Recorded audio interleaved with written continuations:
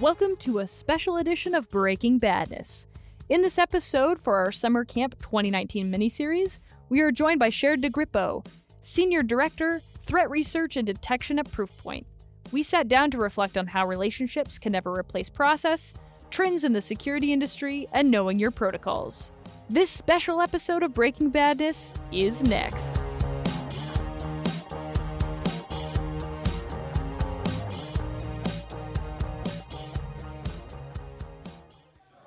So, Sharon. Hey, Kelsey. Thank you so much for being on the podcast today. Thanks for having me. I love that we're sitting in a way that the mics are completely blocking our eyesight. I'll look you right in the eye. It's hiding my face. It's okay.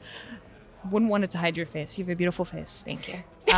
So the first thing I want to start with is there's an awful lot of doom and gloom in the security industry. So I always like to start on a fairly light note and talk about the things we're thankful for. Okay. And then we'll just go from there. We'll have plenty of time for doom and gloom.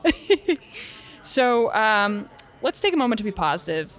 And look back basically and see what we've accomplished in this last year. So with that in mind, what is something as an industry we've improved on or changed in the past year? Something that I think that we have continued to improve on over the years. I've been in security for about 16 years, and something that I love now is that InfoSec is really making inroads into the software development lifecycle. They're getting in with the engineers. They're sitting side by side with them. Engineering teams and information security and operations teams, they know each other now. I know a lot of engineers, for example, at Proofpoint that are friends with people in the InfoSec team, and they go to them for help and they go to them with questions and they think about the security aspects of what they're building while they're building it. And I think that we've really genuinely gotten better at that by being a little more approachable as an industry at work. Absolutely. That's a great point. And I think we experience that even where we work at Domain Tools, where if you have a relationship with your person on the other side of the office, it makes it so much easier to send that potentially malicious email and touch base, or if you're going through a vendor process and trying to onboard a tool, to put that extra step in there and go through the process of making sure that it is in fact safe. Yes, and I feel like we have developed those relationships in companies that are successful and that companies that have a more mature information security program. The engineering teams, the information security operations teams, they have relationships which you can't replace with process. Absolutely. Yeah, that's a great point. I love that. We don't talk about that enough, I feel. But great to hear that that's improving. I feel like it is, yeah. Yeah, that's awesome. And so another thing I wanted to touch on is just an opportunity for reflection. These shows were happening every year, so it's a good time to maybe check in and see where there's room for improvement. So what issues do you see that we need to be working on more as an industry? I think that, first of all, I love gloom and doom. I feel like in InfoSec, if you are not ready to live gloom and doom lifestyle, then it might not be great for you. But something I've seen, especially this year, is that it's the first time that I can remember that we have seen a truly punitive result to a breach. Equifax was fined. Equifax had their credit rating downgraded by Moody's. We didn't see that with the big breaches in the past. And Home Depot didn't see that. Target didn't see that. TJ Maxx didn't see that. But with Equifax, the game changed. And that was just a couple of weeks ago that they were downgraded by Moody's, that they had the insiders that did trading off the breach were sentenced to federal prison. Right. Things are changing in that way. And I think that's good. We're taking the breaches seriously. And we're seeing that old adage of, you know what, it doesn't affect the stock price, or it doesn't matter if you're breached, that's over. And I'm glad that that's over. Yeah. It gives us a better foothold into, the executive suite. It gives us a better foothold to have budget and to take information security seriously. Absolutely. Well said. And we talk about that oftentimes too. We've run some surveys in the past from a consumer side and basically asked, I think it was around Cyber Monday, if a company has been breached, does that impact your buying decisions? And they basically said, no. If the sale is good enough, I can be bought and I don't care. So where does that responsibility lie? And I think that's a great point. It's good to see that is being bared by someone other than the consumer, that there's some more protections there. Absolutely. I think that's really important. And to your point, I remember the Target breach very vividly. One of the few things that my Twitter bio says that I love public enterprise breach response. I love watching breaches happen in the media, and I love armchair quarterbacking them. And with Target, it was around Thanksgiving. I went to a Thanksgiving dinner with friends, and a friend of mine who's not in the industry, she's not in technology at all. She said, "What am I supposed to do? Not shop at Target? I have a little girl. Of course I'm going to go to Target." And that was a big wake-up call for me, that breaches have to have some kind of impact. And the consumer, if the brand is strong enough, the consumers aren't going to be the ones bringing that impact. Right. Absolutely. And I do think, not to be total negative Nancy here, I think I saw that the stock price of Equifax has now basically reached where it was for the breach. They did have a little bit of impact on that. And, I think that there are various ways that we can have impact. I don't have policy, proposals. I'm not a legislator.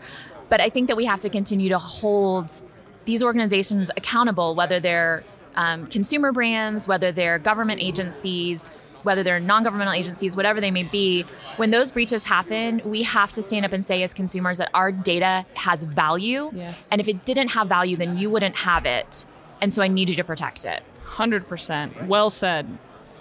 So all the legislators out there, take note. Send an email to your congressman. Yes. I have so many calls to make. I'll add that to the list. I know, it's a lot. So along similar lines, what is the greatest threat facing the security industry? Basically, what keeps you up at night? Facing the industry or facing our customers? Ooh, I'll say both. Both? Okay. So definitely from my point of view, the biggest threat vector is still email. Yeah. I think that email is really interesting. So obviously I work deeply in email as a threat vector. And something I realized is that if you really think about it and be fully honest, your personal email, people don't use personal email anymore. Okay, you get an Amazon shipping confirmation. That's not a personal email. You get an indicator of a receipt. That's not a personal email. When's the last time you sat down and had a personal communication via email? Some people email their mom to talk, but a lot of times it's forwarding notifications, it's getting shipping confirmations. It's not used as a personal communications medium anymore, but it is the number one communications medium in the enterprise. So I get hundreds of emails a day at work. I get almost no personal email. I get texts, I get Slack, I get chats, I get Messenger, Signal, Wicker. I don't get personal email anymore. But in the enterprise, email is really the only way that you can talk to someone outside of your organization and that you can have those intra-organization communications. And so I don't know what we can do in place of email. It's going to be here. And that means that you're getting threats into your organization. It's a wide open platform. You can't stop it. So you have to protect it from technical and training means, both. Absolutely. That's a phenomenal point. So I still think email is the biggest threat to our user base, to our colleagues. I think that to the industry as a whole, I think the biggest threat to the industry as a whole is losing credibility. I think that we have to make sure that we go back to the words of Bruce Schneier in 2001, to be honest with you. I'm a believer in a lot of what he said. It is a process, not a product. We are not here to just sell a bunch of stuff. We're here to implement security processes with tools that work. And we have to stick to that as our foundation. And I think when we lose sight of that, that's what is going to threaten the industry. Absolutely. And that seems even more prevalent, especially when you're at these shows, right? And you see a lot of hype. Lots of buzzwords. Yes. Which I have a fun question for you, which is, what are some of the most overdone security metaphors you've been hearing as of late or the last year? Oh my gosh, overdone security metaphors. I think that we have actually hit past peak blockchain, which I'm shocked by. I don't hear a lot about security on the blockchain solutions anymore, which I'm thankful for. Yes, I know. Oh boy. So I think like trying to just mix all these different technologies, like throw blockchain on it, put, some cryptocurrency in there, trying to like mix all these different things together. I think that's one that I'm pretty sick of. Yeah. But I think that, fundamentals, if we can keep those forefront, then we can probably battle a lot of the hype. Yeah. Just doing the security basics, I'm still a believer. It's a different landscape than it was. It's not just all about the network perimeter anymore. There's a lot about individual targets and dealing with the cloud. It's a new frontier, I think, dealing with the cloud and securing containers and things like that. Absolutely. And I think that leads to another question I was hoping to ask you. You mentioned that the threat landscape is changing. What are some ways personally that you keep up with this ever-changing, evolving threat landscape? Well, I think that we all know that Twitter is kind of the base of operations for a lot of security researchers. It's probably the best place to find emerging information. There's a lot of great email trust groups. And that's the kind of stuff that I look at. I have a great person on my team who's focused on just watching for in the wild threats and trying to make sure that we've got a handle on those. She's fantastic. The landscape is huge and crazy. The people working on it are varied, numerous. I like to start with Twitter most of the time. Okay. Because that tends to be where you'll see things like, for example, if Tavis or Paul Melson says, does anybody have a contact at this organization? When you see that, that is the canary in the coal mine. We're in trouble. Something's coming. Yeah. When the really respected researchers reach out on Twitter and say, does anybody have a contact at this organization? People put their seatbelts on. Absolutely. It's about to get bumpy. Yeah, seriously. Do you have any handles you want to call out in terms of other researchers that you keep an eye on or stay in touch with? Oh, sure. Everybody on my team, of course, on the Proofpoint side, Caffeine, Paul Melson, Swift on Security, Sudosev, Cheerio, obviously. Yeah. There's a ton of really talented women. Swagita, she's been doing some really, really cool industry research lately. There's just Ian Coldwater. There's so many good people that work so hard that really give true valuable information just for free on Twitter. Absolutely. That's a great point. I love following Null Cookies on Twitter. Yes. They post some great IOCs, which I really appreciate. Those are always fun to plug and play with and do some investigations on. So yes, and when you see the IOCs, when you see infrastructure posted, NerdPile is really good. And then anyone that posts their dog. There's a lot of InfoSec people that have dogs, and I'm a dog watcher, so... I have some photos to show you later. Oh, I'm excited. I will also show you photos. Yes. Yes, photos. I love a dog pic. I love any dog pic. Oh my gosh. Yes, I might have seen that on your Twitter, and I was very excited. I was love a dog like, pic. show a picture of Peanut. Perfect. Okay, so I want to go to probably a fairly cliched conversation, and we had a conversation with John Olczyk earlier from ESG, and he talked a lot about the cybersecurity skills gap, and he said he calls himself the Chicken Little of the cybersecurity skills gap.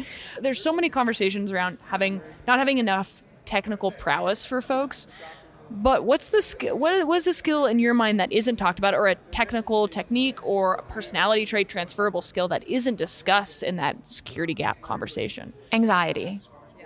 So I think that what makes someone really successful in this industry is a deep-seated ability to have anxiety on behalf of others. To look at something and find the negative, find the bad, find the paranoia, find what could potentially be a terrible thing. And I think that very much is an innate sense. It's not necessarily something that we can always train people to have. When we explain a situation or we explain a technical concept and that person starts getting nervous about it, those are people that I'm interested in working with. Yeah. And it's not always a really positive trait to have a lot of anxiety, but if you can channel that into InfoSec, I think that you can be a really super strong powerhouse and advocate for the people and technologies that you're protecting. Absolutely. So I think that that's one of the most important things that we can do in the industry is make sure that people are healthily channeling their anxiety into effective protections for their user bases, for their colleagues. The skills gap, I saw James Comey speak at a security conference in June, and we asked him about the skills gap. And he said, you've got to grow your own. I believe that. We've got to grow our own. And I mean, starting in middle school, high school, college, we have to go find those people that have that innate sense and ask them, what are you interested in? What do you want? What do you want to do? What do you think is cool? Yeah. Okay, let me show you how you can channel that into security. And to be super, to not be as abstract as talking about anxiety as a skill, talking about protocols. Find your favorite protocol. I always start my talks with my favorite protocol, which is DNS right now. It changes. Do you have a favorite protocol? I don't. DNS. Yeah, I feel like that's what I was like. Oh, don't say DNS. DNS. We love SMTP at Proofpoint. We love, HTTP at Proofpoint, SSH, RDP. If you start naming protocols and one of them makes you feel kind of sick, then you're in the right place. You need to start learning those protocols to their very backbone, read those RFCs, get into them so deeply that you're able to really foundationally change the security of how they're implemented. Yeah. And that's what we look for on my team is, do you have the kind of sick feeling when you look at certain protocols and the way they're implemented in your environment? If you do, that's a great security mindset. Yeah. That's a fantastic point. And I've never heard the anxiety response before, but I think that's so true. There's such a high level of empathy because people put their blood, sweat, and tears into security, and there's a lot of burnout. And I think that's a phenomenal point, and I'm really glad that you brought that up. It's a definite unique industry, and I think that empathy is one of the most important things that we can have, because many of us have come to this industry because we're a little sick. We're like, we look at something, we feel like, oh gosh, that could be really bad. Yeah. Somebody was asking me about sending QR codes around an email and if that's a problem or not. And I immediately was like, yes, you could do this and this and this and this. And you start enumerating in your head all the horrible things that could happen. Yes. And I think that's really what the security mindset is about, is channeling your ability for being stressed out about stuff into meaningful protections, effective protections, actionable changes. That's goes back to, from a completely different industry, there's a whole conversation about different ways to brainstorm and work towards creative ideas. And one of them is the worst case scenario, and then you work backwards from there. We start from that. Start with worst case. Start with worst case, and then let's put in the tickets to get it fixed. Yes. I'm also just imagining you interviewing somebody and slamming a photo on the table of an APT and being like, how does this make you feel? How does this protocol make you feel? In many of my interviews, I do show network IDS signatures and say, how do you feel about this one? What do you think's going on here? Does this make you uncomfortable? Walk me through it. Is this just a simple policy violation, or is this indicative of command and control communications between malware? This is awesome. Yeah. Yes. Tell me how it makes you feel. Tell me how it makes you feel. I feel like you're going to start a trend here. I hope so. I hope it is a trend. You heard it here first. Yes. Take your stress, make it worth money. Yeah. Brilliant. The answer to all of life's problems. Okay, so let's see what else we've got here. I guess on your point about, keeping up with all the protocols and knowing them backwards and forwards, what are some accessible places that security folks can go to continue their education? Well, in terms of protocols, I think it's sort of a joke, but it's sort of true. There's a book called TCP/IP Illustrated Volumes 1 and 2, which are big, thick, textbook-like books. But if you're into reading that kind of stuff, it can be fantastic. I think that there are a ton of tutorials on the web. There are a ton of free resources that you can read through. Practical Malware Analysis is a book that we just kind of consider foundational on the team. Mm-hmm. Pretty much everyone uses it as a reference all the time. It's out there, and that's something that, to diverge just a little bit, a lot of people say, I want to get into security. Right. You can do that right now today. So if you're a systems administrator, if you're a network administrator, if you're IT help desk, you can start building security into everything you do. You can use the free resources that are out there to start having a security mindset. Never let your actual job role prevent you from doing security right now today. I love that. It's a great call to arms. Secure it right now. Secure it. Secure all the things. I know we're just starting Black Hat. As of when we're recording this, the doors have just opened. Yeah. But I'm curious if you see anything different at summer camp this year than previous years. Well, so my first Black Hat was 2004. And it's much bigger. Obviously, it's huge compared to how it was. I think that we've added so many conferences. We've added B-Sides in that time. We've added Diana in that time. We've added QueerCon in that time. There are so many other events happening concurrently. And I think that's great. I think that it's more difficult to meet up with people that you want to meet up with, but I think that that's great. I think that we have really come into a maturity as an industry in terms of we have the full apparatus now. We've got marketing, we've got evangelists, we've got the full complement of a real grown-up industry. And I think that it's a good thing for us, and we need to take advantage of it. We need to not lose our personal spirit, but we need to make sure that we take advantage of the fact that we are being taken seriously for the first time in a long time. Yeah. Security is something that's in the news, it's in Congress, it's getting budget. Let's leverage that by being there with the best programs and the best proposals that we possibly can so we can get that budget and we can get stuff done. But I think, it's pretty similar to how things have always been around. I love the fact there are more women. It's nice to have a larger percentage of women in the halls and things like that. So that's been really great. That's about all we have for this week. You can find us on Twitter @DomainTools. All of the articles mentioned today will be included in our blog post, which can be found at blog.domaintools.com. Catch us every Wednesday at 9 a.m. Pacific Time when we publish our podcast and blog. That's it for this week. We'll see you again next week on another episode of Breaking Badness. Until then, remember, don't drink and click.